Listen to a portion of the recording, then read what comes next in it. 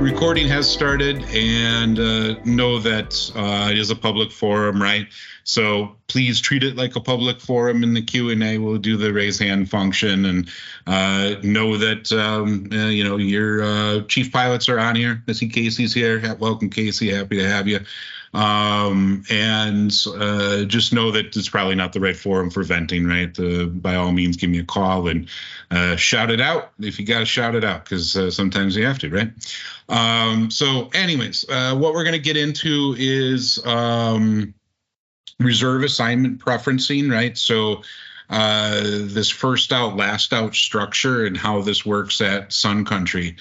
So contractually, since December of 21, right, we've had the ability to preference our reserve assignments, first out or last out, right? And this, it's not just reserve, but if you pick up a day on reserve as a line holder, all those kinds of things, right? So you want to be able to say whether you want to fly or you don't want to fly while you're on reserve, and then you're placed inside of an order of assignment relative to other people as to when you're going to get work to do on that reserve day, right?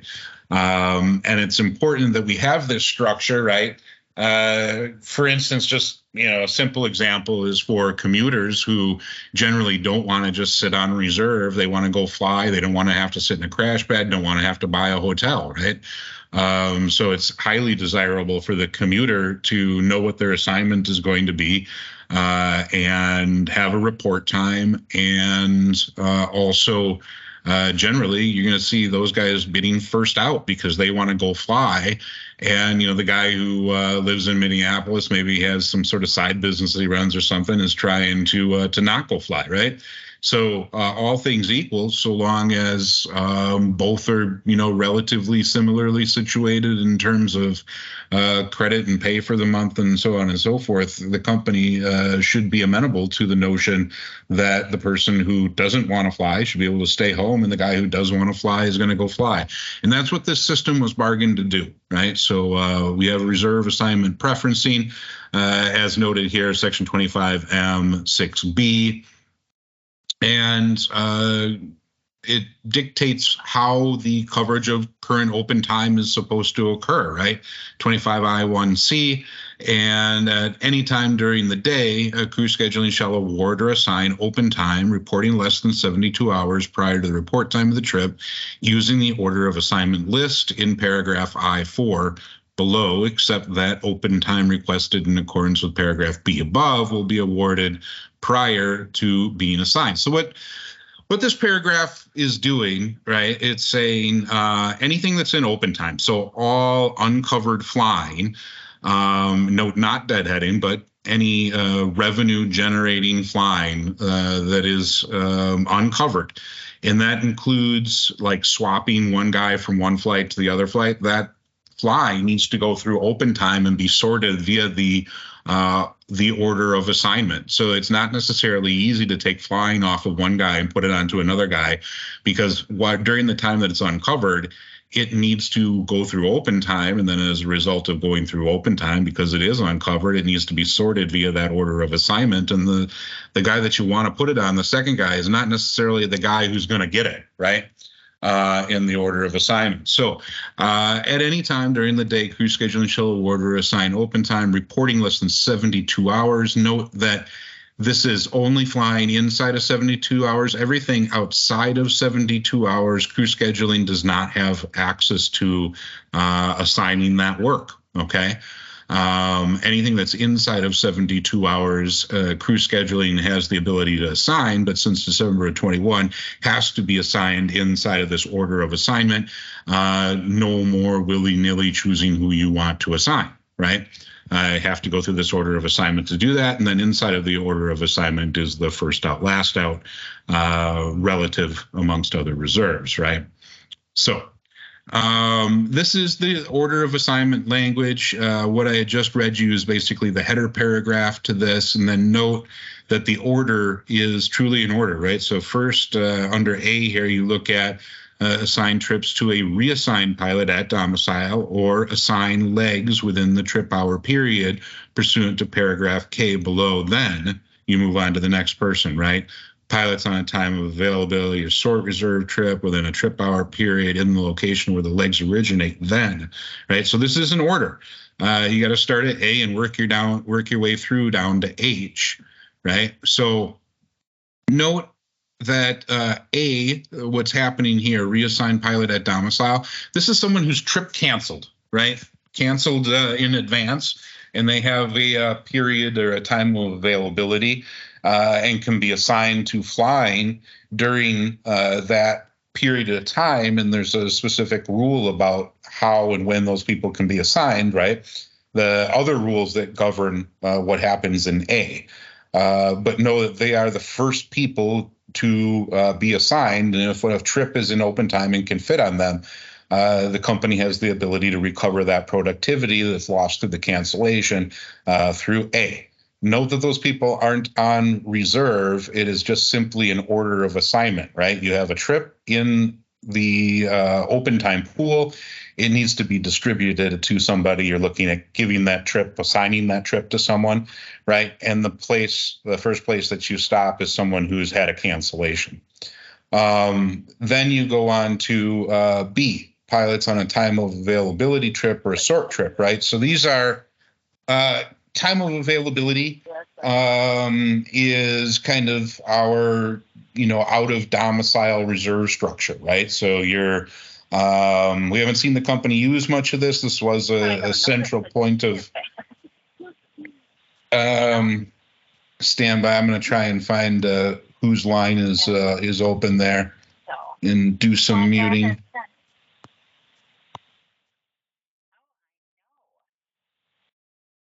That should help, eh? All right. Back to the slideshow. Again, sorry, I'm the host and the administrator and running the whole thing, so a little sloppier than usual, right? All right, so B, pilots on time of availability or sort trips within a trip hour period in the location where the legs originate.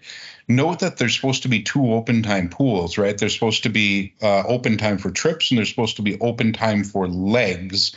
And the legs are assigned here in A and B, right? But not necessarily in C, D, and E, because these people need to be already within a trip hour period.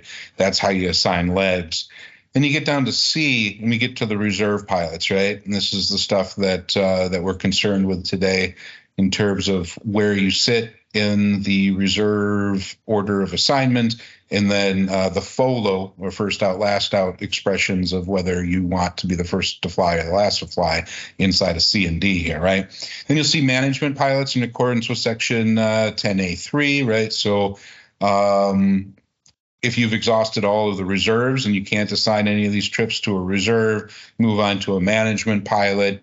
And there's specific rules in section 10 that govern that. Training pilots who have volunteered, right? So if you've exhausted all of the people on in A and B, right, all of the reserves, all of the management pilots, now you can get down to a training pilot. And that's the first time that you see a training pilot having any ability to pick up anything or have anything assigned to them. Note that there is no ability or other avenue mechanism under which a training pilot would add open time. That's only here in F, right? The training pilots have access to the entirety of their uncovered training events pool, and they have the ability to have flying assigned out of the open time pool only after A through E have been exhausted, right? And that essentially the idea here is save someone from being junior assigned, right? So save the forced work assignment, have the training pilot fly who wants to fly before you force the work assignment onto somebody, right? So then you get down into G and H and you look at the junior available pilot and category within the domicile. And if you've burned everyone in the domicile, then you look outside of the domicile to other junior available pilots, right? So this is the order of assignment. It's different from FOLO, and it dictates that the trips which come out of open time And then remember, open time is all uncovered flying. Anything that's on staff for any reason at all, ad hoc charter that comes in, a trip or a leg is removed from a pilot, anything at all, right? Anytime that flying is uncovered, it is dealt with through the order of assignment. Note where the reserves sit inside of that order of assignment. And we're going to talk more about FOLO as we move on, right? So reserve assignment preferencing, right? So the first out, last out preference, as I said, a subset of the order of assignment. Pilot has to submit those preferences in OMS or eCrew with their monthly bid. And then have gives the pilot the ability to exercise seniority relative to other reserve line holders, right? Use your seniority to say, I want to fly. And what is similarly situated? So similarly situated means you have the same reserve period, AM, PM, red eye, and the same amount of days remaining, right? Days on reserve, right? So if you have two guys, they're both AM, and one guy has 3 days remaining and one has 4 days remaining, they are not similarly situated. They are different, right? Because they have different days remaining. Exceptions for specific circumstances. There are several different exceptions. I think the first one, the most important one, probably has to do with OE and consolidation of skills, right? Flying should be going to people who need to consolidate prior to being sorted through the order of assignment, right? So assignment preferences, a reserve pilot may indicate a preference for being placed on a first out or last out status for the month. Note that the status is for the entire bid month. There's no way to manipulate that through the course of the month or sharpshoot specific trips that happen to end up in open time, right? So there's no way to change that desire to go fly or be first out or last out based on the day or the trip, right? Maybe at some point this company can automate to the point that it can handle something like that. But where we were at in December of 21, and I don't think our tech situation has improved dramatically, there just simply was no way to be able to tune that up to that degree where we could change status, first out or last out status by the minute or in real time.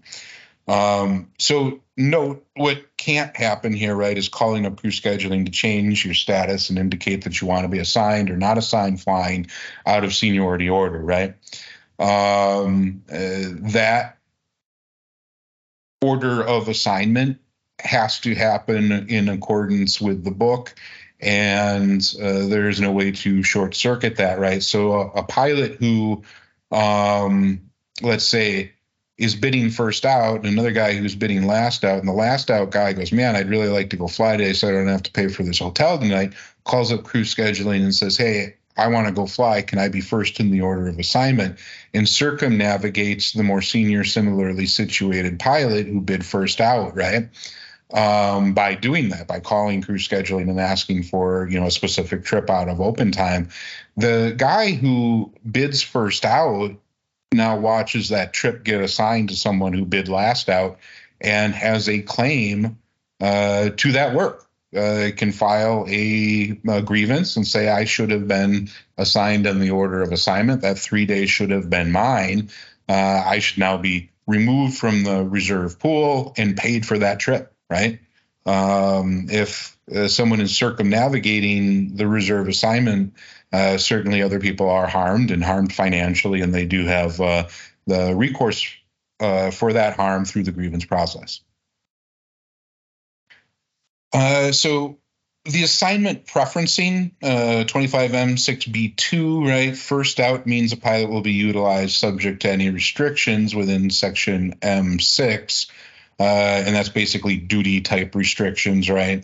Before all other similarly situated reserves for flying assignments. Last out means the pilot will be utilized after all other similarly situated reserve pilots.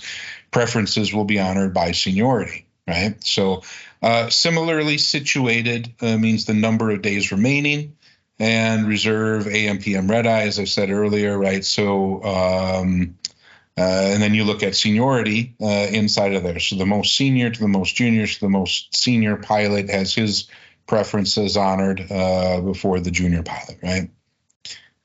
So if you take a look at, 4 pilots who are similarly situated, so they have the same number of days remaining, the 4th through the 7th, and the most junior and most senior pilot bid first out, and the other pilots bid last out. So 3 identical flying assignments become available.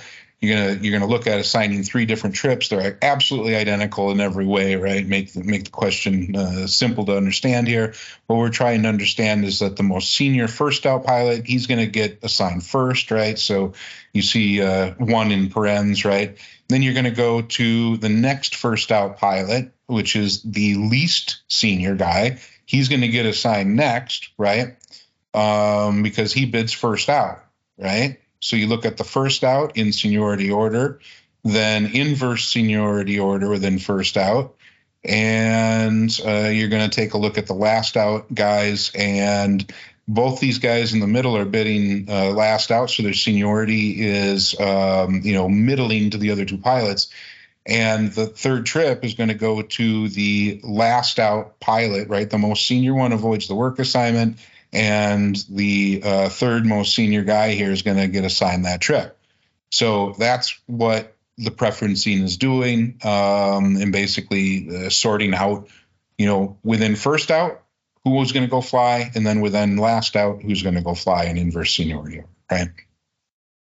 All right, so a pilot shall indicate his first out, last out preference with the initial bid process electronically via OMS. So not via, email or,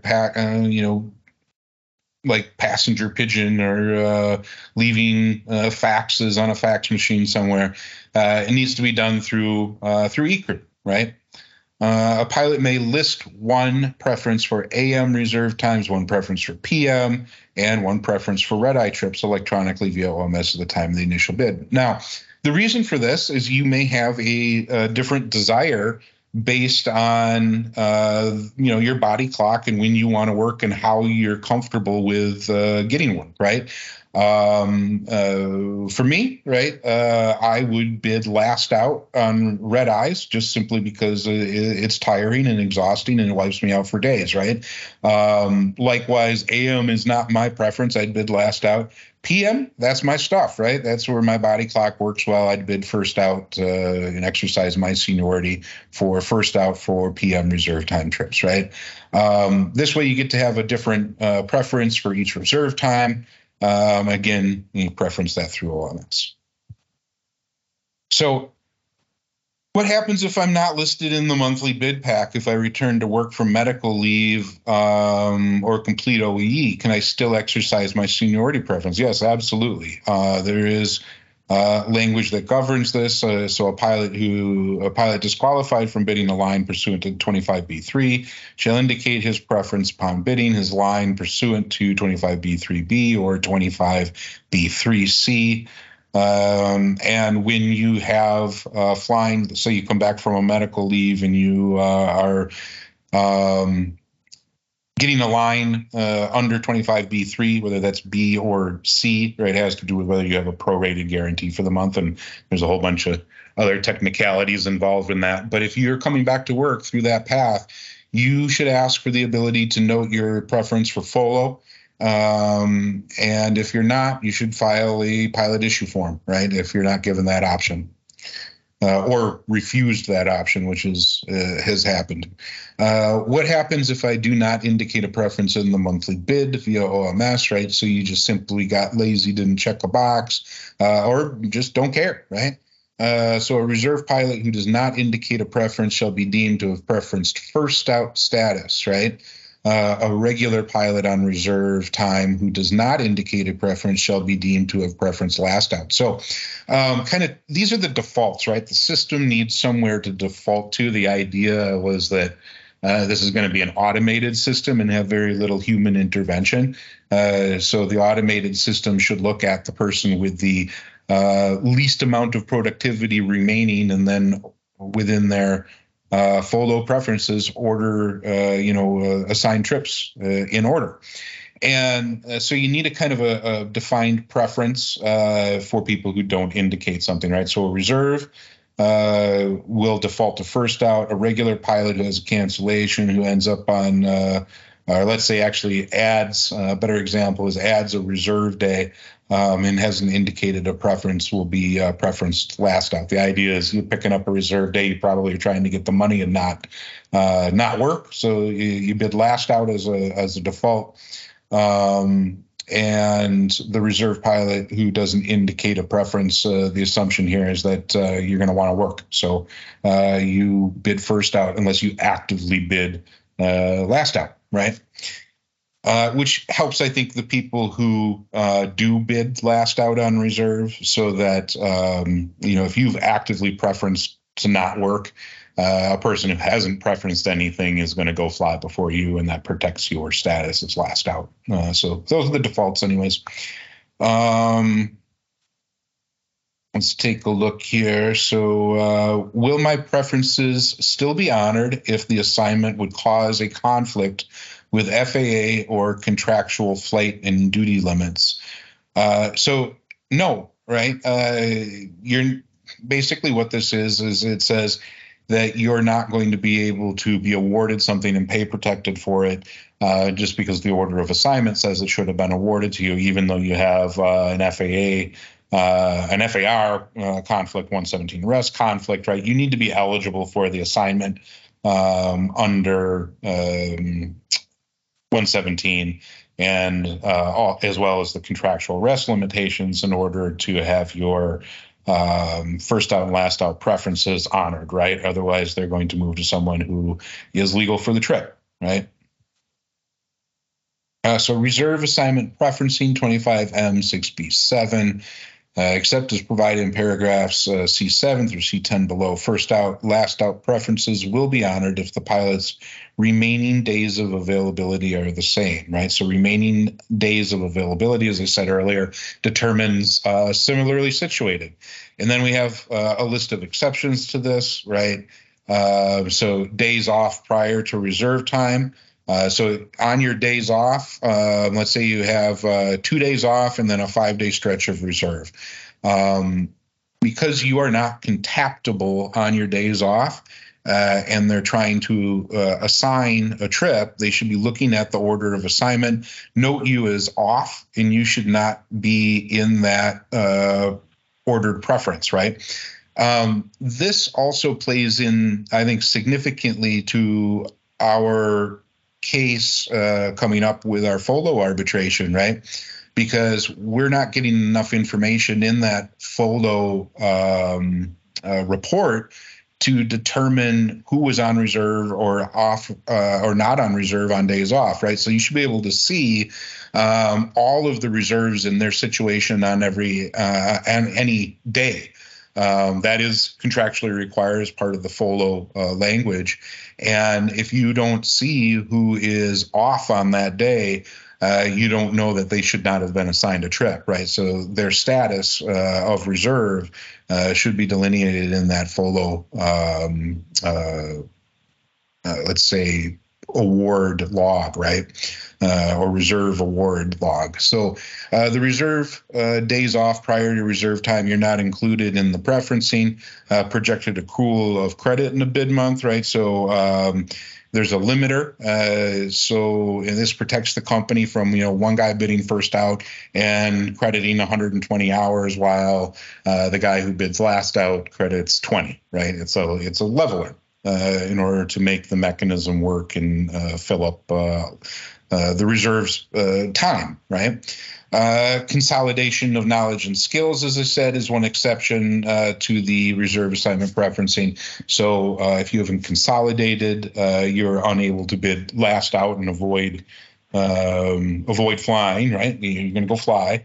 And then contractual or FAR limits. So this has to do with rest rules in Part 117, right? So you're not going to be able to bid into conflict using FOLO. And assignment requiring special qualifications, so ETOPS and special theater And essentially how that works is they're supposed to get you a training pilot if they can. If they can't, they move on to the next person in the order of assignment who had been eligible, right? But they're supposed to reach out to the training department and try to find someone to train you on that trip. If you are, say, expired from ETOPS or not qualified to go into Jackson Hole, right?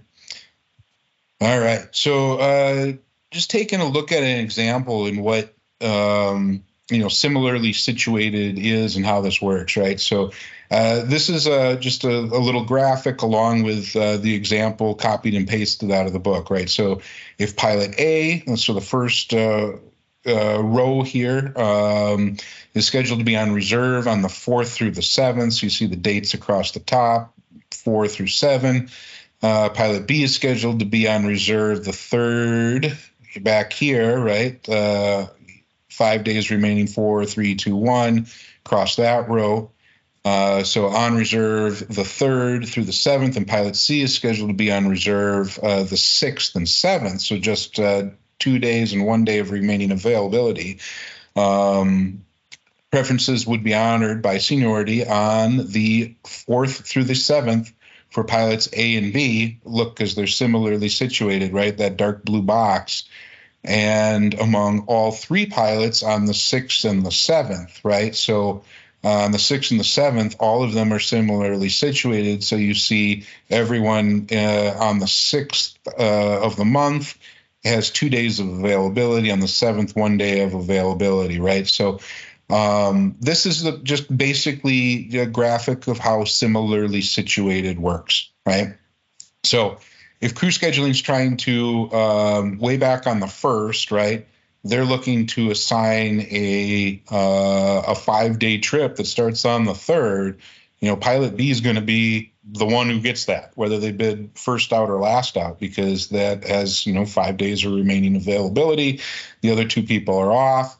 So pilot B is going to take the bullet that day and then be assigned and then be removed from the order of assignment and the FOLO, right? But they're going to show on the reserve assignment log that they were assigned. So pilots A and B, right, when they're looking at trips on the 4th, they're going to know that pilot B was assigned a trip and is no longer eligible in the order of assignment, right? Now, if you're looking at a 2-day, let's say, back somewhere on the 4th, the company is looking to assign a 2-day trip that has a report time on the 6th, they're going to be looking at all 3 pilots, right? Because they all have the same amount of remaining days on the 6th. They all are similarly situated. All right. Moving on to the next example here, right? So using the same kind of rubric, right? So same days of availability, right? Preferences will be honored by seniority on the 4th or the 7th, as I said, for pilots A and B, and among all 3 pilots on the 6th and 7th. So again, you're looking at a 2-day trip, leaves on the 6th, you're looking at all 3 pilots. It's all right, so days off prior to reserve time.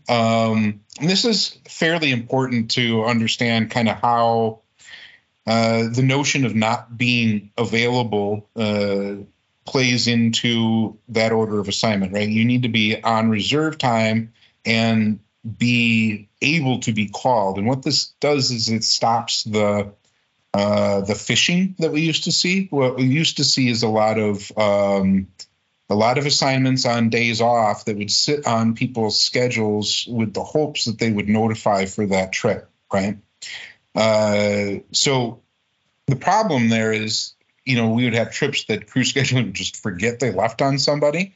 And in a, real-time reserve world, that trip would be pulled out of open time and assigned to someone who hasn't notified yet, right? So there's kind of no way to continue to do that, and this language was designed to stop that from happening, right? So because he has no obligation to be available for contact, a pilot who is on a day off prior to starting reserve time will not be considered in determining the relative seniority of the pilots on reserve time for the following day for any trips with a report time earlier than his scheduled reserve time reserve start time plus the respective report time of his reserve period, right? So, and what this does, right, the pilot may choose to not return a call from crew scheduling while off duty. You're under no obligation if you're off duty, on an off day or your reserve time for the day hasn't started. You do not need to return a call to crew scheduling, right? This exception accommodates the pilot who chooses to be available for contact at the time the reserve time period starts, and also allows for operational reliability, and the crew scheduling knows the pilot will be available at the report time. So how this is supposed to work, right? Let's say you have an 11 o'clock start time to your reserve period on day one. You're not supposed to be in the order of assignment on your days off. And because the earliest you can show would be 1 o'clock, the earliest report time that you would be assigned is something that at 1 o'clock or later, right? Otherwise, you're not in the order of assignment, and a pilot who would have otherwise been assigned has, again, a claim for a misawarded trip, right? So the guys who are on reserve should be watching the FOLO report and the reserve assignment report and looking at the two and be able to adequately sleuth out whether or not they should have been assigned. And when they see somebody else assigned a trip that they otherwise should have been assigned, they do have a right and a claim to the misaward of that trip.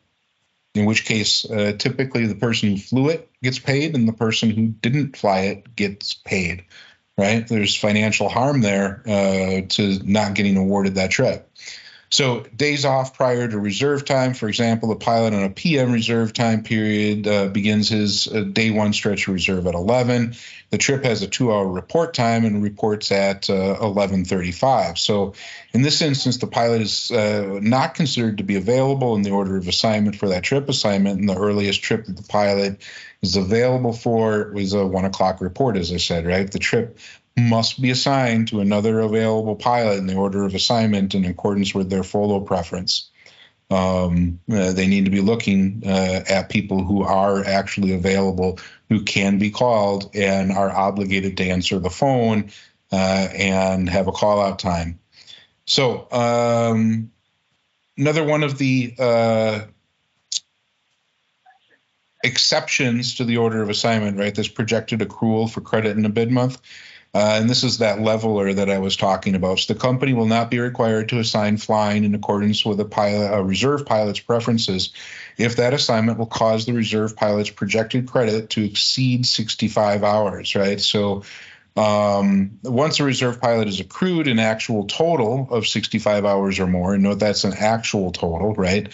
The company may elect to assign flying to another reserve pilot who is anticipated to have actually accrued less than 65 total credit hours, but must honor the preferences of those pilots with less than 65 total credit hours in accordance with 25M3 above, right? So you look at a guy who bids first out, he's the most senior, they're all similarly situated, but he has 66 hours of total actual credit for the month already. You set him aside, you look at the other people, okay? And what that does is it levels out the credit, right? So you're going to look at the people who have less than 65 and award them. Now, note that that's not projected, right? It's actual credit. If it was projected, you'd be looking at, say, everyone's similarly situated. One guy, the most senior with a first out preference, has 64 hours of actual credit. He'd be included in that order of assignment, right? Because he has 64 actual hours. Some of these systems, FOLO systems in the industry, will look at projected credit. So look at that guy at 64 hours and they'll say, hey, this trip I'm about to assign is, 20 hours. That's going to bring this guy to, 84 hours. I'm going to move on in the order of assignment to find someone whose projected credit is going to be below 65. That is not how our system works. It's actual credit, okay? Note the consolidation of knowledge and skills, right? So when the company's looking at assigning open time, they do have the ability to look at the person who has not consolidated and assign them the open time first, okay? which is what they should be doing to get people out of the pipeline, right? At least part of it they should be doing. Contractual or FAR 117 limits. Again, this is limitations based on Part 117 or Section 12 and 25. So 12 is rest rules, right? Duty rules. And then 25 has its own set of little bits here and there as to duty as well. So Section 1225 or FAR 117, right? So when considering a trip assignment, the company shall not honor a pilot's preferences as elected pursuant to paragraph M5B above if the trip would cause him to exceed the more restrictive of any of the limitations in sections 1225 or FAR 117, right? So a trip with 7 hours and 30 minutes of duty is to be assigned to a reserve pilot. Pilot A is on AM reserve time with 7 hours of available duty. Pilot B is on PM reserve with 13 hours of available duty. Both pilots have preferenced first out, right? So you're in different reserve silos. You're both preferencing first out. Pilot A is senior to Pilot B. Because the trip would cause Pilot A to exceed the daily duty limits, right, he will not be assigned the trip, and the trip is assigned to Pilot B. Right, the pilot who has enough duty left on their schedule without incurring a violation of the contract or the FAR.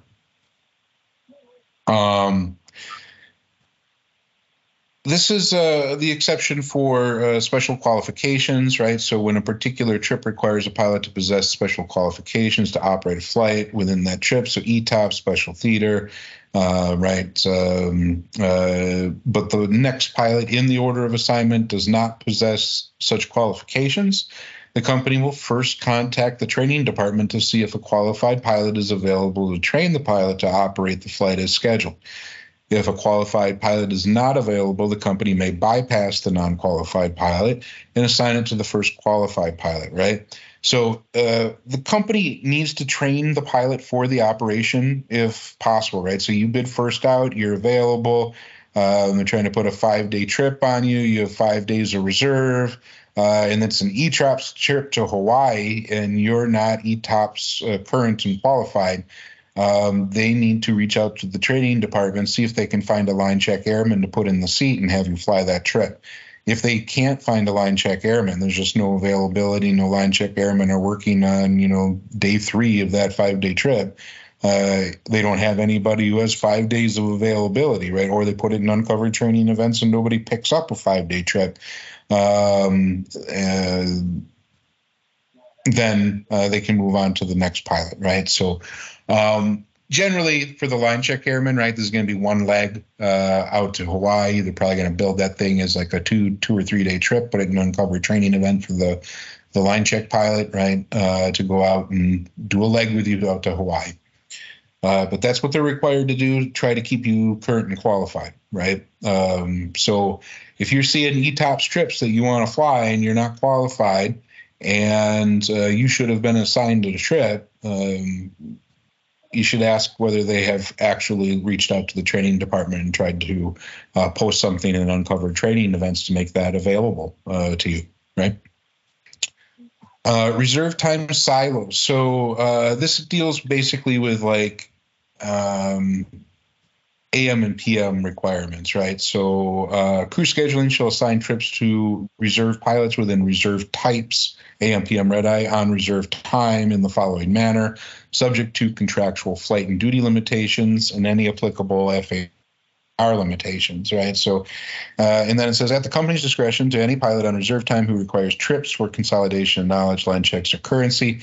That is the first bit here in the order of assignment, right? Reserve time silos, right? So what you'll see over the next 3 slides is 14 long call, and that's the first person to get assigned who's on reserve, right? These people here, these really are, this is the first person in the FOLO, right? So assigned to people who need to consolidate. Then we get into 14 long call, right? So presumably you're looking at people with large chunks of time first, right? And a long call out. So you're calling well in advance to assign this trip to a 14 long call. Then you go to the AMs, and then you go to PMs, red eyes, right? And the people who are available. Note that these are all essentially the same. Deals with first out in seniority order amongst AM reserves whose schedule contains the same number of available days. So similarly situated, right? Same number of days as the day of the assignment. And then after that, you'd look at who has more days than the number of days of the assignment, right? As you move through that order.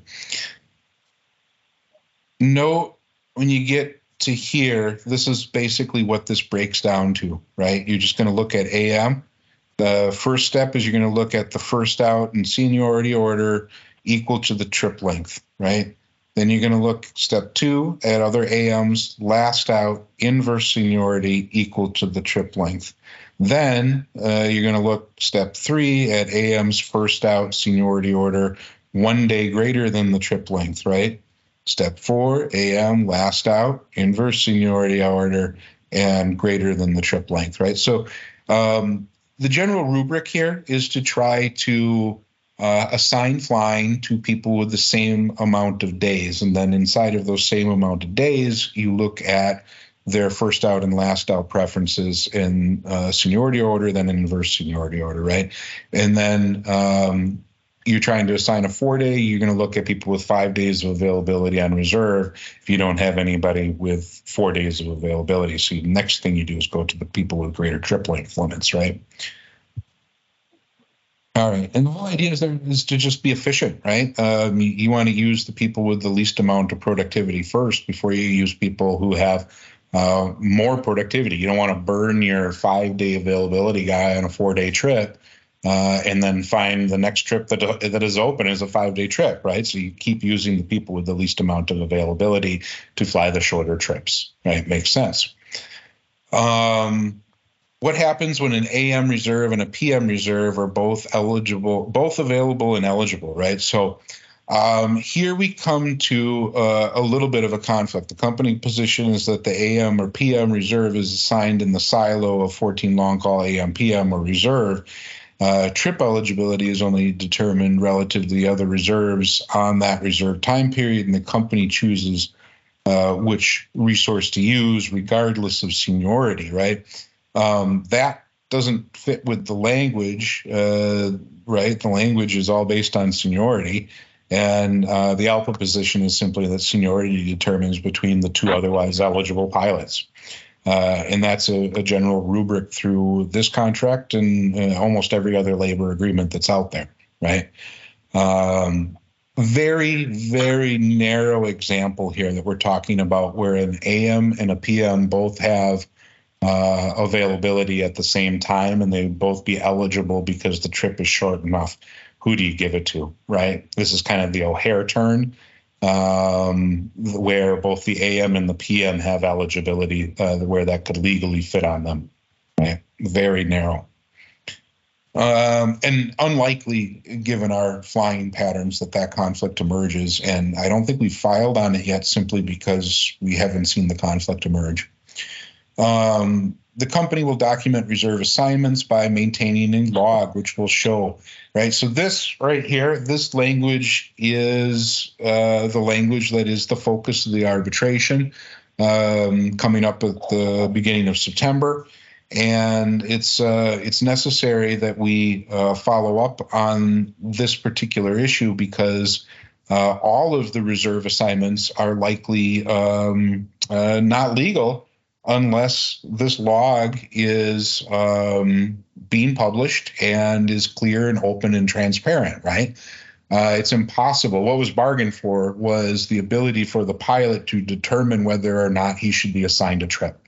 Plain and simple, right? This reserve assignment log would give you the availability to know who's on reserve and as a result, know whether you are assigned or not assigned, who was assigned what trip. And because you can see they were assigned, you know your position relative to them in the FOLO and should be able to determine whether or not you should have been assigned that trip, right? So the company will document reserve assignments by maintaining a log, which will show all pilots on reserve each day. All right. So to me, that's everyone who's on reserve every day, all month long, right?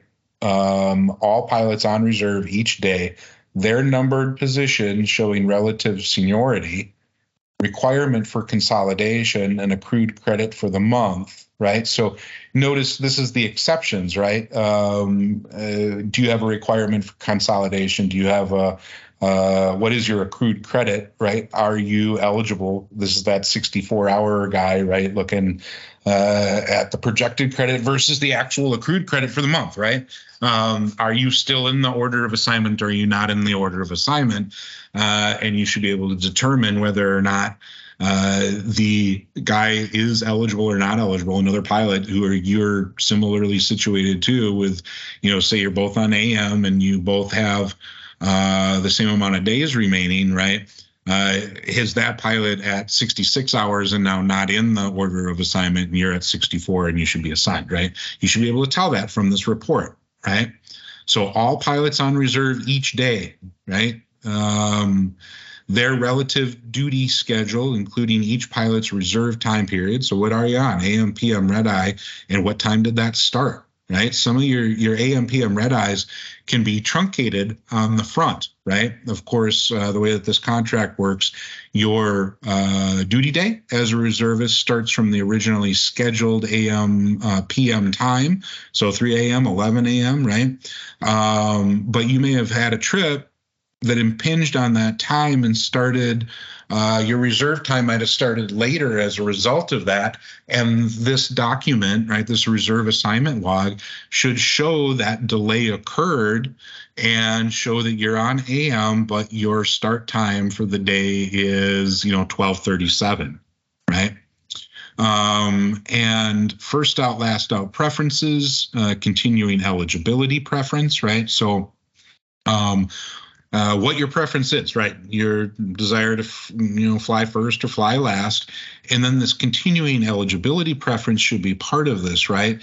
So what we negotiated for, there's language that allows you to stay in the order of assignment if you're a commuter, preference to remain in that order of assignment so that when your trip ends, if you could legally fit the next chunk of flying onto your schedule, say you started your day as a reservist with an O'Hare turn and you want to remain in that order of assignment, hoping that you're going to, get assigned a leg out to Denver, right, for an overnight, instead of being completely removed from the order of assignment, knowing that you're going to, come back from O'Hare and be saddled with a night in a hotel that night, you could remain in the order of assignment for eligible trips. So if you didn't run into a 117 issue, a Section 12 duty rest issue, and you could fly, you have the option to remain in the order of assignment. That was bargained for and needs to show in the reserve assignment log, so that you can determine whether your FOLO rights are being respected, right? So trip assignments and the time at which each pilot was notified of the assignment and the employee number of the scheduler who made the assignment. So you should see every trip assignment, right? M0046 was assigned at 1:35 to, whoever the pilot is and the scheduler who made the assignment. So we can see if there's schedulers who are favoring specific pilots and circumnavigating the order. That's one part of that, right?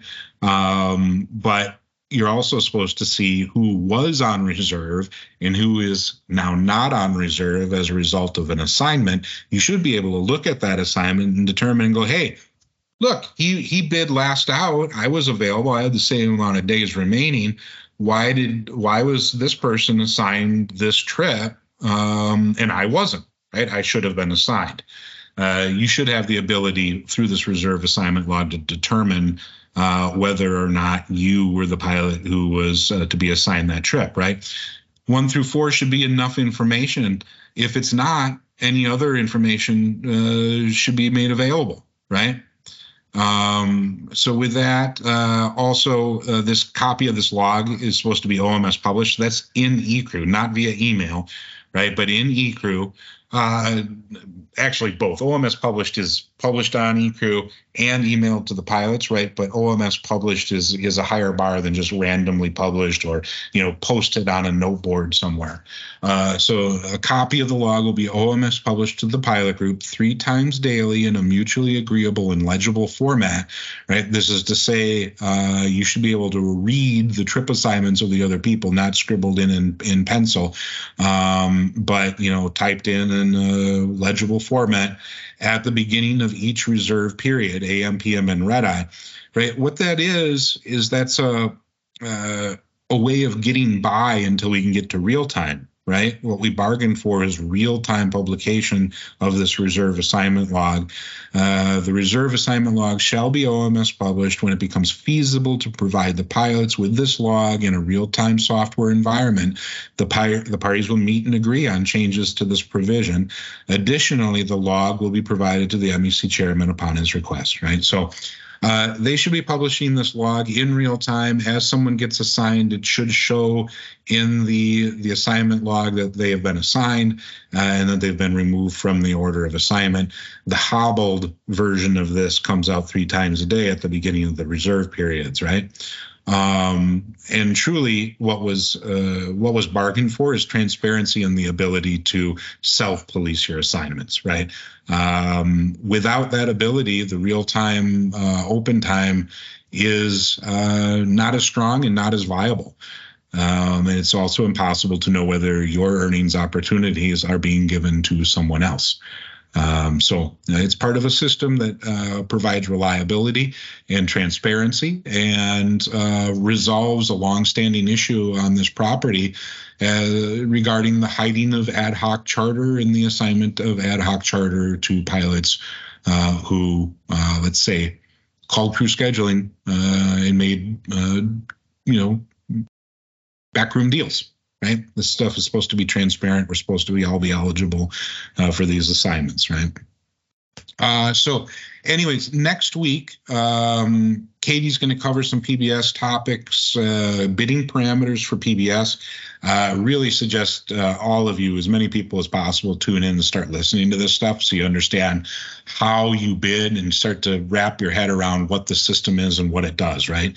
As well as just general function of the bidding portal. So what it looks like and how you use that portal to bid your flying for the month, right? 2 weeks out, we'll go back to scheduling issues. I'm going to talk about CATs, which is commuter accessible trips, long trips, right, which was the pre-bid, a long trip bid that we did as an experiment to see if it works, right, as well as versions of positive space commuting and basing, as well as a pretty lengthy conversation on why we need to negotiate long trips now. Long trips it is CATs. It is what is commuter accessible, right? And our version of long trips has the 5 and 6 day trips being sorted in that pre-bid so that they're not forced on pilots via the PBS bid, the short trip bid, right? This is the crux of the upgrade problem as well. And if the company wants to solve their upgrade problem, they need to look at how long trips are bid. Their notion of CATs is that long trips are going to be put into the PBS system and sorted via PBS. That means if you are junior and you can't avoid them by using an avoid function, that you are going to get assigned those trips. Under this book, currently as it's constructed, the company can bid or can build long trips that start and end in Minneapolis, and those trips are going to be sorted via PBS and forced onto pilots, right?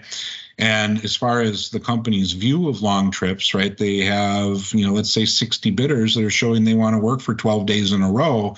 And their argument to us is, well, let's just put these into PBS and not let the computer sort them out, which means that some significant part of this pilot group who does not want to work a 12-day trip is going to have that forced on them. The nuance here being that the company isn't understanding that a assignments that are preferenced and desired by the pilot lead to happiness, and forced work assignments, being junior and having a 12 or a 14-day trip forced on you through PBS is going to lead to a massive spike in attrition. That seems to be lost on the conversation here. And additionally, the notion is that at least the company's notion of commuter accessible trips would split the pilot group apart into two bidding groups, right? At that point, why not just open bases? Because we're going to suffer all the same consequences of having a smaller bidding pool and less trips to bid on in that ever smaller bidding pool for an already small airline, right? Which is going to have a disproportionately large decrease in the quality of schedules, believe it or not. They're going to get worse. And their other notion here is that you're going to take a 2-day trip and tack travel days onto that somehow. And no one can answer how this magic happens, nor make it square with 117 requirements that you're on duty if you're getting paid by the company. So they owe you a min-day, even if there was going to be some kind of travel day notion. So you're going to get paid on that day, right? And from a commuter perspective, oh yeah, split me off so I have access to those trips, and then pay me for the travel that I'm already doing. Sounds great, but think it through in a PBS context, because you're going to have 2- and 3-day trips as a commuter. Your 2 day is going to become a 4-day. Your 3 day is going to become a 5-day. Right?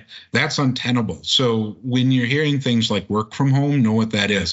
I'm going to talk about that at length 2 weeks from now, break that out so everyone knows exactly what's being spun and understands what's at risk, as well as some of the upsides, right?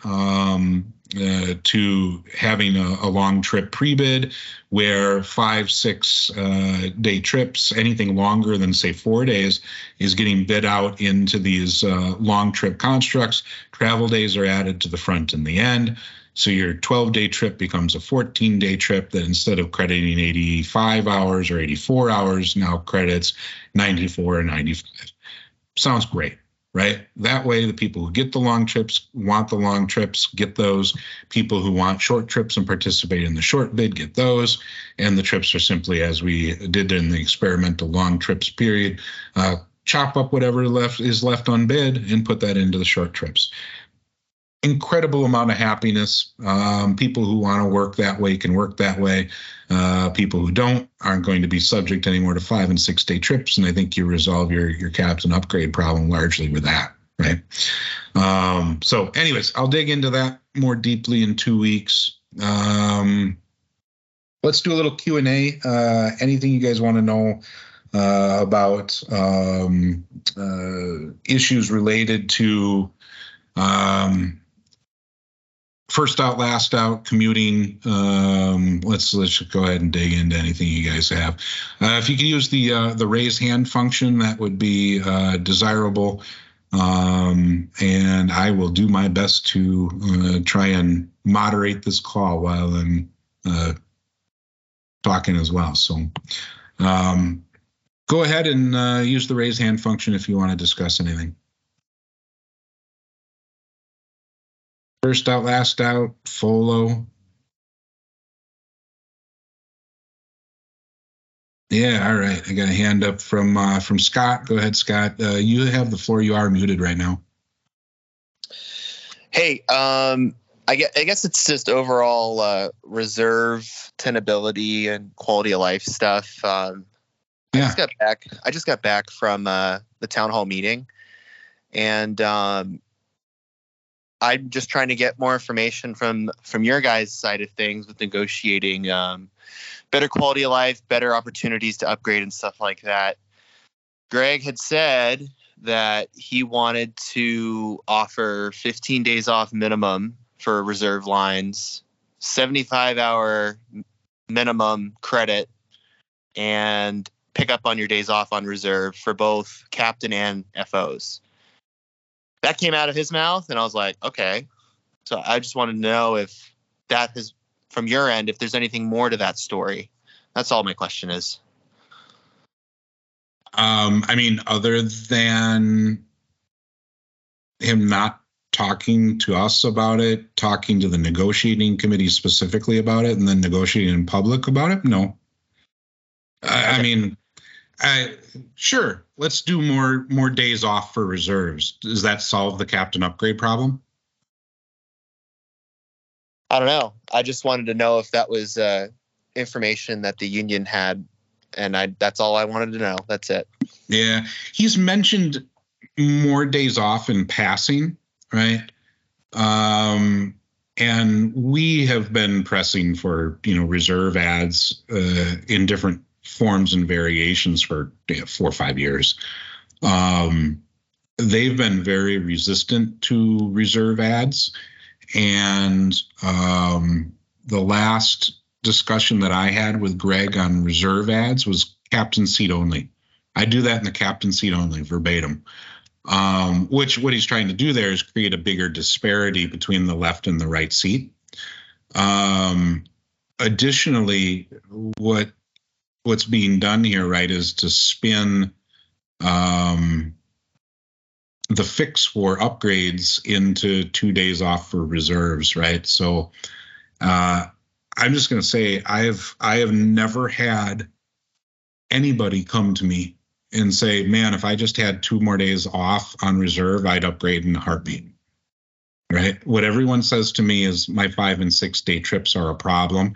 And what is happening there is a desire to move the pilot group into a position to take less than what they should get out of long trips, right? It's creating an expectation and a conversation. And, look over here at the shiny thing in the corner and ignore that long trip solution over here, right? We'll give you 2 more days off for reserves, but we're not willing to bargain about 12-day trips being sorted out in PBS and forced onto people.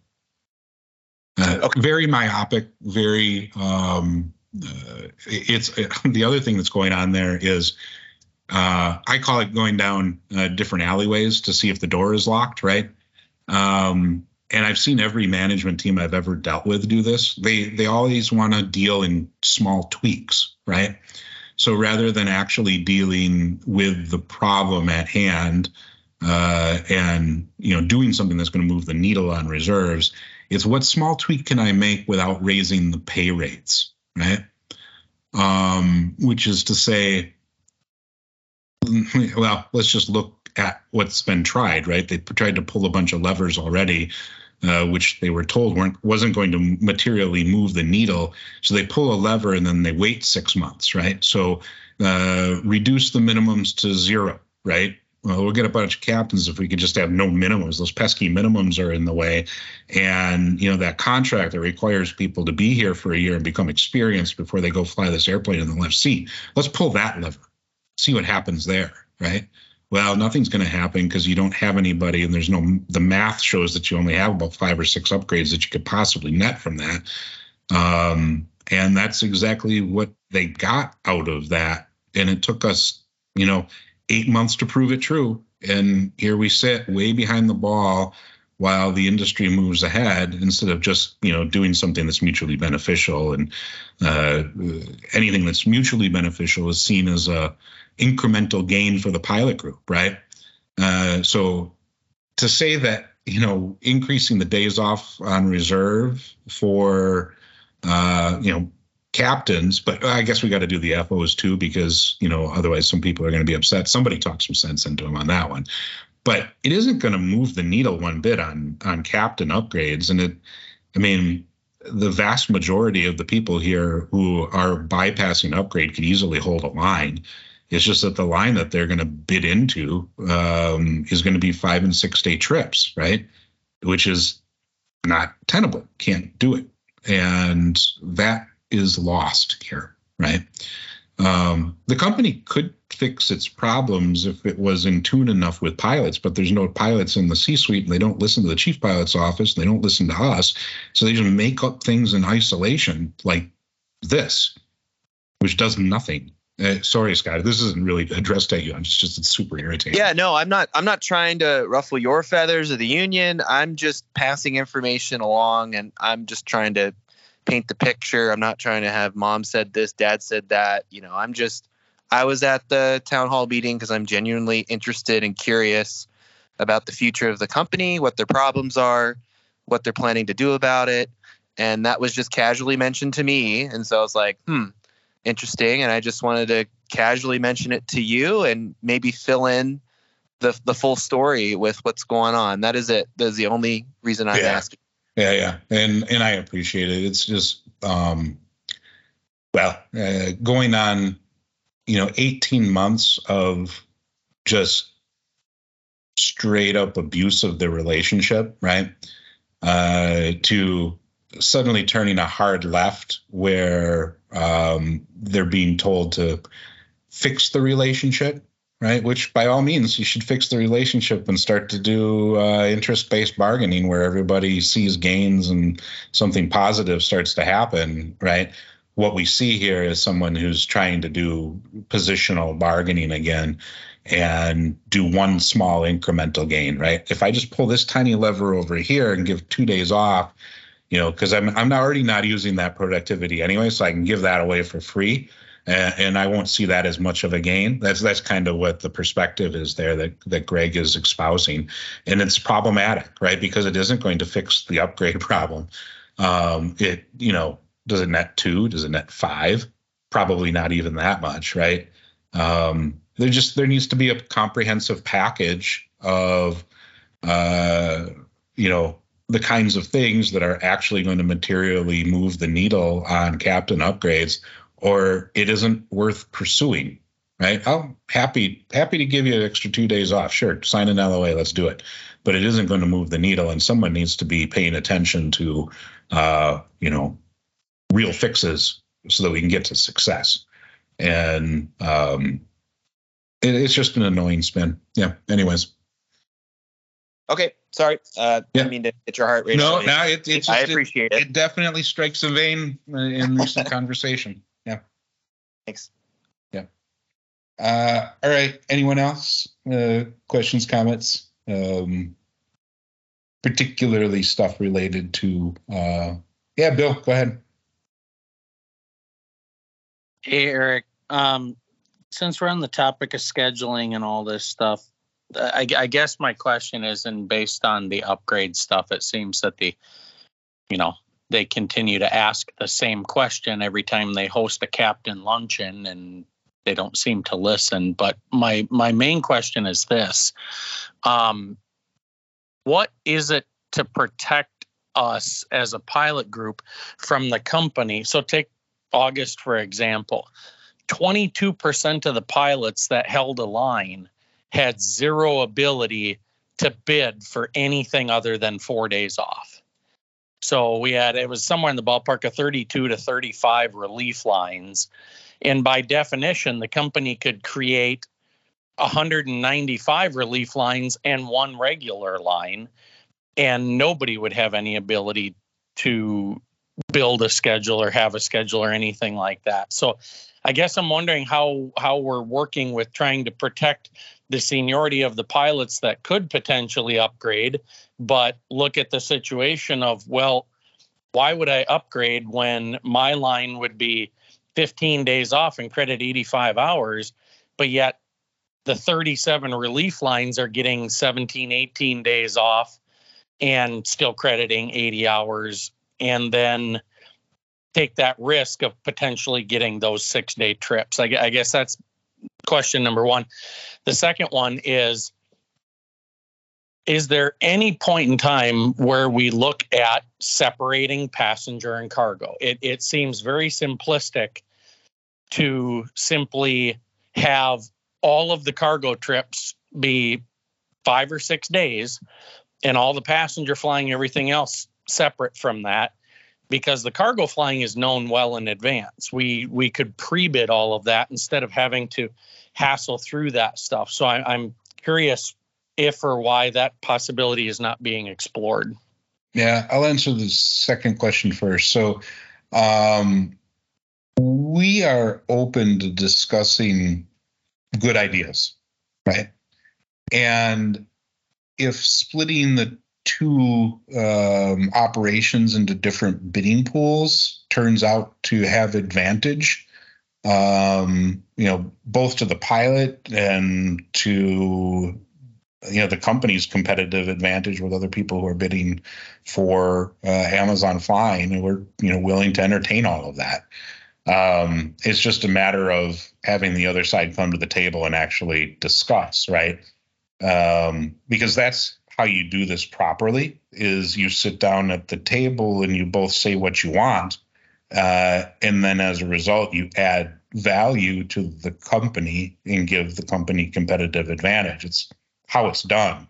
And it's works great. Other properties who are doing interest-based bargaining are moving the ball forward and finding that competitive advantage, right? Here, that isn't happening. It used to happen, right? We used to do interest-based bargaining, and that's how we worked for several years with OC. And then the last 18 months has been a hard left turn into distributive bargaining and a very, very aggressive labor policy, which hasn't yielded positive results or productivity or moving forward. And so no one's sitting down at the table and discussing, if we do this, maybe this would help this problem over here. Kind of getting into your first question, the number of relief lines is inappropriate, right? I think bordering on reckless. I think it is choices made without having an actual full understanding of the impact that having that number of relief lines actually has. And as simple as this, I don't know that the company understands that when you build a relief line with 1 day of work on it, and all the rest, you do like a day turn on that relief line for 7 hours worth of credit, that all of the rest of the reserve days and the credit over the value of the reserve day pays that premium pay. Will and I had that discussion in a room with Jude and Greg and Eric Levenhagen, 2 quarters ago, about 180 days ago or so. And I can tell you that the person who was in charge of labor policy had no idea that premium pay is paid that way. No clue. You can see it on his face. It's reckless because we're a company that needs to grow, and we have 40 lines with a mixed number of very small amounts of credit on it. We should be bidding those lines out and flying more, right? Our utilization numbers continue to go down and go down dramatically. And the fix for that is back in the relief lines. That was what the long trips were about, was to parse off and experiment with the notion that, we were going to do cargo only flying and passenger only flying, right? That's part of why the long trips are cargo only. And those were supposed to offset the number of relief lines. If you go back to July a year ago, there were 46 or 48 relief lines, many of them crediting as low as 7 hours, which obviously you could have, built lines out with that and utilized airplanes. We see the same sort of action again. It's foolhardy and a complete disappointment when this company needs to grow for the success of all of us, that we have nearly a third of our pilot productivity sitting on relief lines. It is a misunderstanding in how lines are built and where the productivity is and how this company runs. Further, and the only reason that I can see to concentrate that many relief lines would be to keep a consistent low 90s credit on all of the regular lines, which is to say, to trump up the notion of our average credit bring the PBS argument into an arbitration and go, look, all of our lines are 93 hours of credit. Any more onerous rules, arbitrator, would cause us to lose money, because we're going to lose this productivity that we don't have, and it would cause our pilots to work less, and we need to work 93 hours every month under our business plan, right? Because woe is us, we choose inefficient flying, which means that we only get about 60 hours of revenue generating block onto every pilot who's awarded 90 hours of credit. 30 hours is penalty, right? Look, arbitrator, we need to be able to get at least 60, if not more, onto these pilots. Never mind that it's the choice to fly inefficient flying as part of the business model choice, right? And if you were flying productive passenger flying, you'd get to 82, 83 hours of credit, right? So without a guarantee offset for the long trips, right? If we build and award 12 long trips, that means that you're going to build and award 12 less relief lines. The pilot group suffers as a result of those long trips, by the way of additional inefficiency coupled with the inefficiency of all of the relief lines. Will did some back of the napkin math on this. It's something like $500 million in lost revenue. It is ridiculous. Someone should lose their job over that. And I'm saying that loud and clear.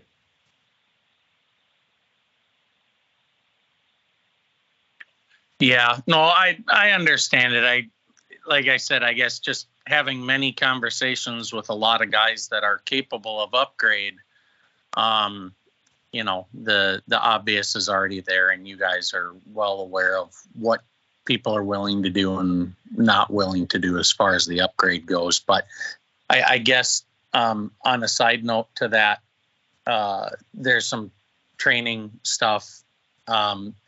If you've got other questions, great. Otherwise, can you talk a little bit about the status of the training department in terms of, do we see any end in sight for the issues? And this is coming from having people who I know going through training currently, and I would not recommend anybody come here right now with the status of our training department and what's happening to them with the misscheduling, and when they forget to schedule an instructor. So the penalty is you now sit for another 13 days until your next sim. And I mean, I just flew with someone that was hired in February, and they completed their IOE in June or July. So I just was curious if you had any updates on any of where that's going. Yeah, and it's not just the completion time, right? I mean, there's really, really significant systemic problems in that training department. We, really have been talking about this for more than 3 years, right? Because the initial problem was, hey, AQP really isn't AQP here, and it isn't functioning as AQP. You're not getting the data-driven solutions out of a full, SMS system that's supposed to be drawing out of ASAP and FOQA, right? I mean, okay, so there's ASAP reports come in, and then we create some of our training scenarios out of ASAP, but at their heart, there's still a CNO program, a checking program, right? And the person who's building those scenarios has a lifetime in the CNO world, a retired Sun Country pilot, right? And approaches those scenarios from a lifetime of CNO PC check rides. What's missing is FOQA data, right? Which could drive the anomalies, right? The things that the data says are dangerous. You want to go and train those out of your pilot group. There is no bridge from FOQA to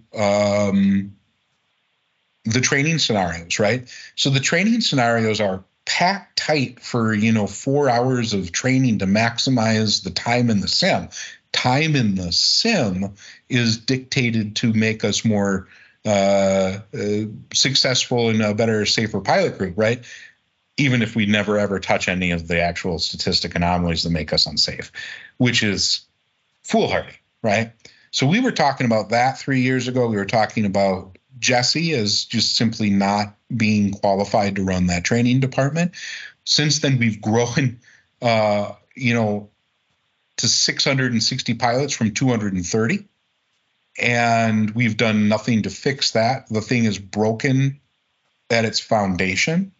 And now, right, and its foundation being AQP and the AFOTM that existed 3 years ago, and the support that it got from its management team, now is absolutely stressed to no end, right? Back in November or so of 21, the company sent in, productivity people to take a look at that training department.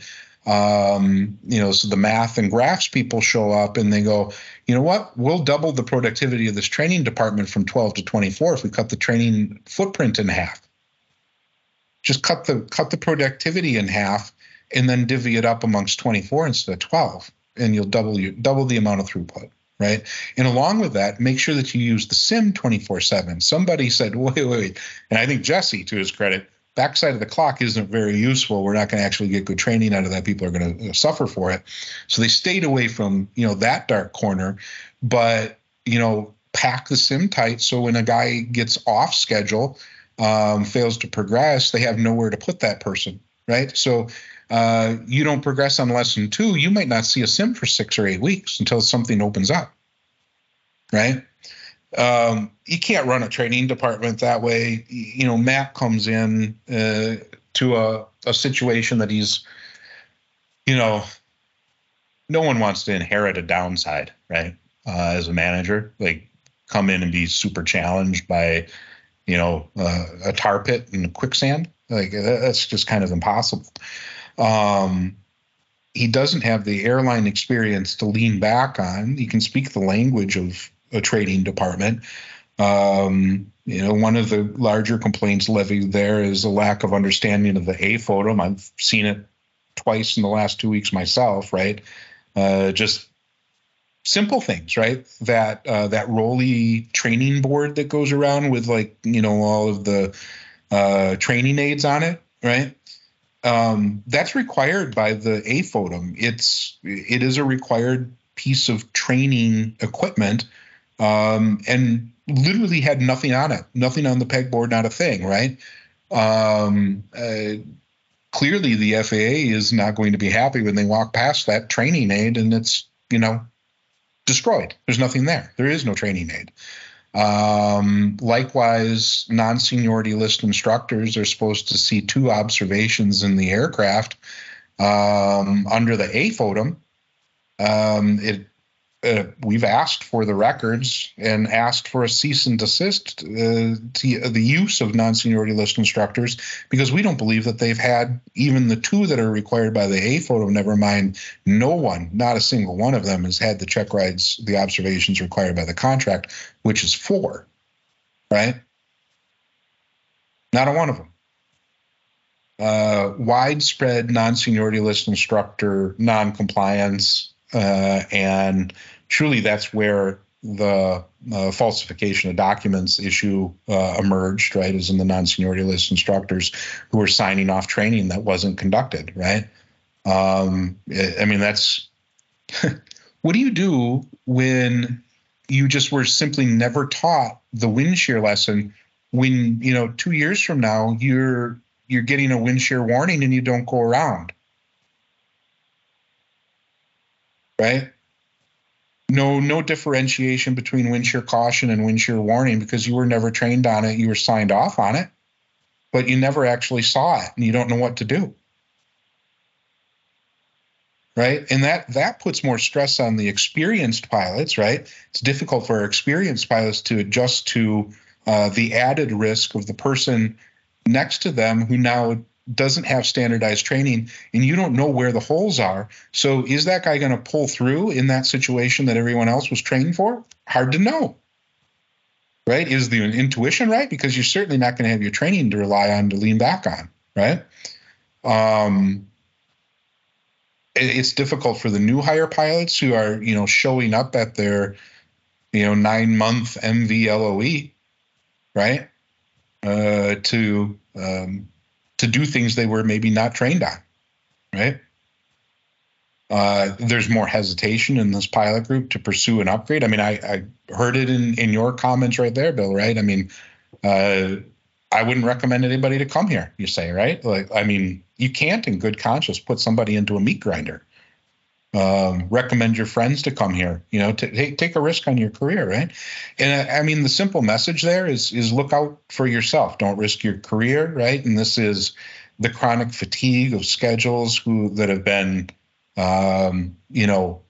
forced to be as bad as possible with, widespread 5 and 6 day trips, and people who don't want to be working that length of trip, right? I hear about the marital stress. I hear about the things at home left incomplete for years on end now. The missed personal events, the birthdays, the barbecues, right? That people don't get to go to because they're on 5 and 6 day trips.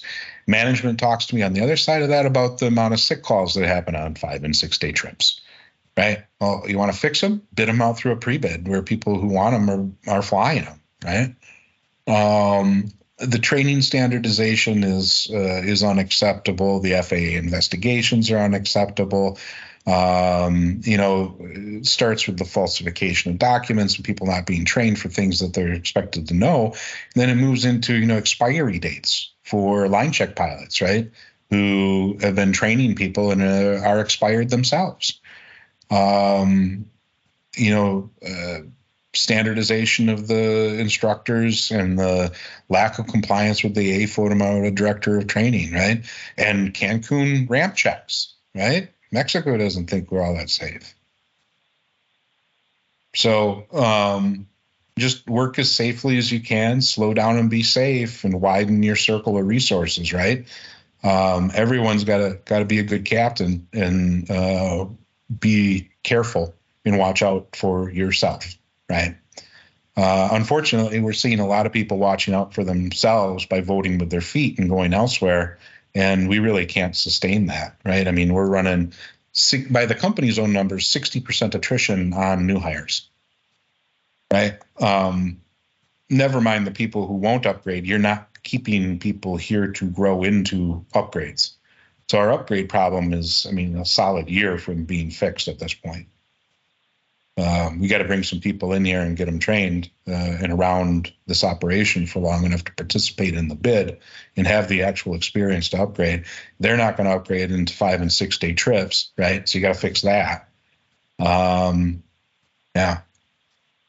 Yeah, training problems, right? LOA 2302, right? So that was, 2 weeks ago. I did Tuesdays at 2 on that LOA. That LOA is the company's plan to recover productivity in the training department. They haven't implemented what they asked for. They simply haven't implemented their own plan. So you still see people, waiting for training, not getting sequenced in OE the way that is contemplated by their own prioritization, which is really unfortunate because, they came to us and said, we have a plan to get out of the long training footprints that we're suffering. And we said, great, tell us about your plan. Yep, sounds like a good idea, Matt. Let's do that. And then zero, nothing. I don't think any part of that letter has been complied with or implemented, and that goes back to March, right? Meanwhile, right, we signed, the letter after that was the Section 18 settlement, which was really important to the company to go back and pay the override back to January to maintain credibility with the training pilots, right? And some of the things that were in that letter, the company said, hey, we can't implement these until, I forget if it was August 1st, right? So the implementation date of that letter changed, and some language regarding the override went from January 1st to, say, end of June. So July, maybe it's June and July, ended up with a gap as a twist in the language for the override for the training pilots. And rather than just saying, yeah, we're going to do the right thing and pay that, we understand that it's a twist in the language. The company hasn't responded, and we're going to have to send the whole thing back to Gil Vernon to make a decision on. Yet now the company's talking about relationship. You got to start fixing the relationship by actions first, right? Yeah, sorry, Bill. Anything else, Bill, that you wanted to talk about? No, I appreciate it. It's just frustrating flying with a lot of people right now, listening to a lot of the stories and trying to maintain a positive atmosphere to keep people here. Yeah, right. I mean, people are going to leave because of the labor policy. All of this comes down to the labor policy, right? You can fix all of this stuff, but you have to actually talk to both sides. Both sides need to be together working on a solution, right?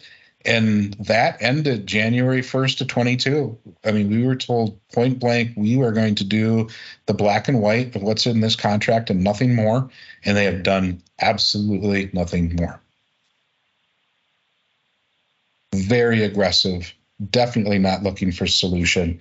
The relationship has deteriorated dramatically, right? And I'm not sure that there's anybody on the other side that knows how to do interest-based bargaining, who can really sit down and say, what do you want? I want these things, and then bargain towards what you can do and add value.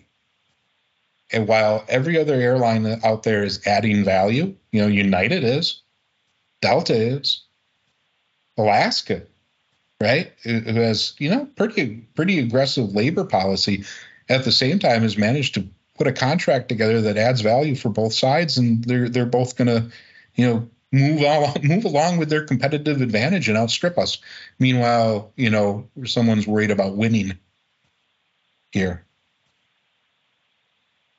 It isn't about winning at all. It's about success.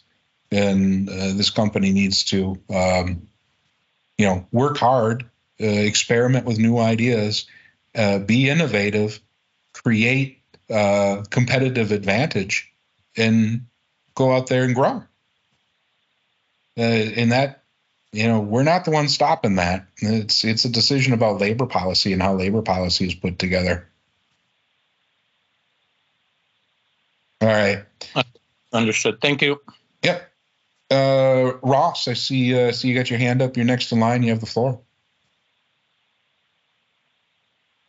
You're muted, Ross, if you're talking. Can you hear me? I got you now. Hey. Yeah. Boy, I don't know where to start here, but I'm not complaining or anything, but on the top side of the seniority lift, we're seeing a lot of deterioration. So what I'm finding is my pay sheets are labor intensive. I'm taking screenshots, I'm emailing, they're shorting me. It's always wrong. So I'm probably correcting them 3-4 times a month.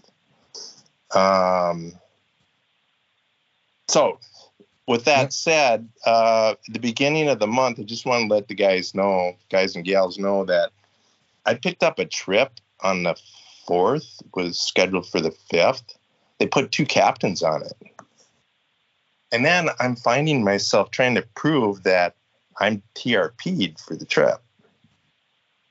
So I just find that so bizarre why the pilot has to prove that, to prove that they're wrong and you need to follow the contract. So I just want to throw that. But every time I pick up a trip, I take screenshots. I look at OFI. I take screenshots to make sure everything is correct. Yeah, I find that's mistakes. Right. And that's exactly what you need to do. Screenshot and the line everything. But Eric, this pilot group should not have to do that. Oh, you have a sympathetic ear here. I'm not. I understand nobody should have to do that, Ross. No one should have to do that. The culture of compliance should be there, and the desire to be a good employer should be there, right? Instead, there's something totally different going on here. yeah, this is like a throwback to 30 years ago. That's right. This is just Mid 80s. horrible. Yeah. Mid 80s mom and pop turboprop labor policy, right? And Okay. I mean, that's the kind of thing that happens, when you and I got into this industry, and it was extremely aggressive, and there was way more pilots than there was, jobs for those pilots. And, getting a job at an airline was incredibly difficult, 8,000 hours before you could get an interview somewhere. Right. Oh yeah. We took a turn when OC left. Oh, did we? Yes, we did. And I don't understand why the company isn't doing something about getting somebody in here to take care of the pilot group. Yeah. Anyways, well, look, that's all I want to say to that. OC was, I just, you need to, I need to address there what happened with OC leaving, right? OC was quite capable, as is Andy Papaleo, of doing interest-based bargaining. OC had a lifetime of work inside of ALPA, both as an MEC chair and a negotiator for, the negotiating chair for Northwest Airlines. And, good solid 12 years of work there that informed how he negotiated. He was, I would say, pretty aggressive with the things that management should have and want and need, and was, good at making the case for those things, right? Which isn't to say that he wasn't a friend of the pilot group. He was a friend of the pilot group. But this management team sees OC and OC's work as full capitulation to the pilots, and that he was way too pilot friendly, and that they, should have had a much more aggressive stance with their pilot group. And they are exercising that right now. And you are seeing the labor policy that is the result of, heavy duty distributive bargaining where there's winners and losers. And OC had been around it long enough to know that there are no winners or losers. There's just success and failure. And if both sides are expressing their interests, they're going to get what they want, and they're going to create new value and competitive advantage. That's why Delta wins. As simple as that. They do interest-based bargaining. They've built that airline off of interest-based bargaining. Go read their rules of the road. It's about listening and making sure that you follow through on your commitments, right?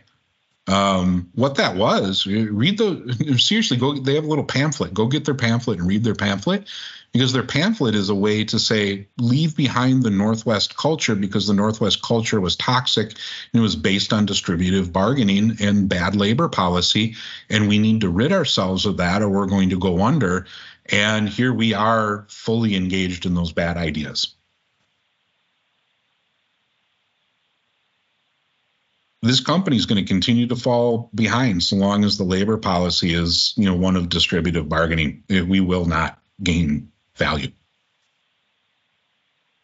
You can have the best business plan and the best fundamentals, and it plays out exactly the way this place is playing out. And also, you should have pay transparency, Ross. Everyone deserves pay transparency. And it is driving attrition. People are leaving because it is morally and ethically wrong to get paid the way that we get paid. Yeah, one more thing. If you think about it, over the past 32 years, they probably overpaid me once or twice. And they've contacted me and I had to repay it or somehow. But they're underpaying me 3 or 4 times a month. That's wrong. Yeah. So you multiply times to the flight attendant. They're doing the same thing to the flight attendants. It's not right. You need to pay your employees. Yep. And you need that is exactly right. So, and the other thing is, in business, when you make a deal, the deal's a deal. And we made a deal with them. They're not honoring it. Yeah, and I think this right. group understand this, and you need to follow contract. and you need to stand together. Yep, that's right. Solidarity is what makes it through this. That's for sure. Took many years to get to where we're at today. It's being eroded right now. Yep, that is right. All right. Thanks a lot, Eric. I would add to this pay conversation, right? So ELP is coming along. It struggled to, as a pay system, to talk to AIMS properly. That programming problem has been circumnavigated. They figured it out. They're moving closer and closer to, implementing ELP as a payroll solution. We've been asked to participate in that, but when we ask for the funding to participate, we're told that they can't do that. And I just want to be well on record, well before this thing gets rolled out to the pilot group, to say that lack of funding that transparency is the same as not being transparent itself. And what you are going to see is people are going to say, well, ALPA was included in that, and so we have ALPA buy-in on ELP. And it isn't being funded. It's being reduced down to, using Kitch, who is, great with payroll problems, but is fully tasked with building schedules and his work in scheduling. And they're trying to piggyback on that and say, oh, the little bits of time during the day where you have 30 minutes here, come to these payroll programs. It isn't clear. There's 140 payroll examples that ELP identified that they need to make consistent with the contract. And without the funding to do that, we don't have anybody who's watching it as fully and clearly as they should. And mark my words, when they roll that out and it fails, they're going to say that ALPA signed off on it and ALPA participated in the programming. And we didn't. Not funding the transparency is the same thing as not being transparent. All right. John Andrews. Hey, can you hear me okay? Yeah, I got you. Okay. About a year ago, we were hearing that somebody was working towards putting our contract into one document. Is there any progress on that? Are we going to? There is, and it is done, and we're trying to figure out how to print. Okay. Yep, but there is a final agreed to document that just finalized with the company as to like what the addendums are going to be and which LOAs are included and that kind of stuff, just in the last week to 2 weeks. And we should be able to get a digital copy up pretty quickly. And just working on the agreement as to what we're going to print, right? Is it going to be, spiral bound or in a 3-ring binder?